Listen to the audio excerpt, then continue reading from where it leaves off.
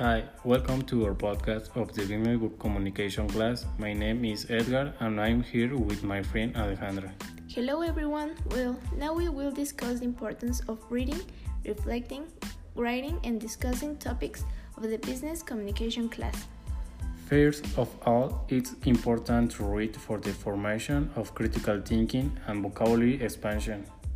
Yeah, and reading about issues of current importance help us understand the environment we are facing.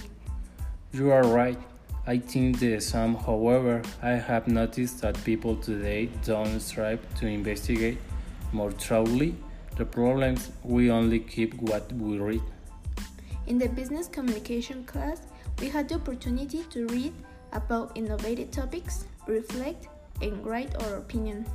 This gave us the opportunity to learn how to make reports in the right way. To finish, I hope you agree. It was important for understanding, listening, and speaking in English, which today is a competition for the world of work and for the globalized world to which we are about to face. So, Anu, let's talk about the topic what makes a good life. In this topic, millennials think that to achieve happiness we must be rich or famous, as social networks have shown us. In my opinion, I think they are generalizing. Not millennials think like that. Some are enterprising and that fact makes them happy. To achieve happiness, not only should we talk about achievements, they are an important part, but it's not the definition of happiness.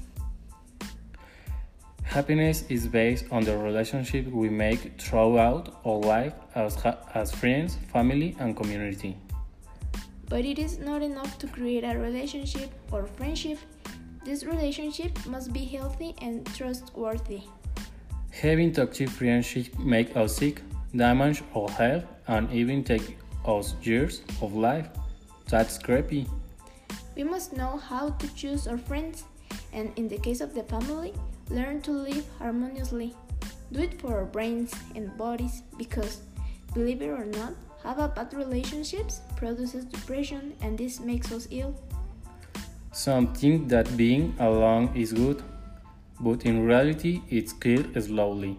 People who have good relationships with their family and friends live longer. It's not the number of friends you have, but the quality of the relationships. So, in conclusion, if you want to live more, get yourself good friends. Thank you.